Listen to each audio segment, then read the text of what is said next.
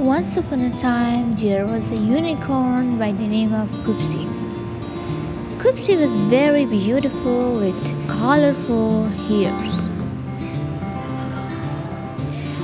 Copsy didn't have any friend, and he was all alone with himself.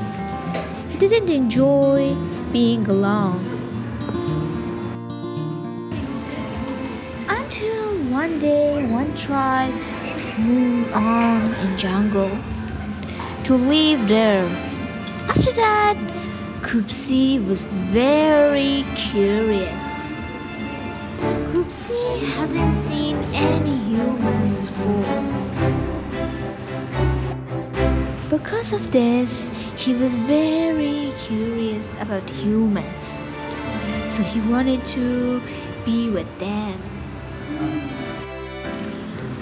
Copsy went to humans' home. He wanted to see them. But when humans saw him, they wanted to attack. They wanted to kill Copsy. Copsy was very afraid of humans, and he didn't get out of his home for 3 days. One day, Copsy got out of his home in the jungle. Accidentally, he faced with a beautiful girl with beautiful black hairs. He escaped and started running. Both of them were running. That the girl said, "Don't scared, I'm your friend. I can help you. I'm your friend. Don't be afraid of me."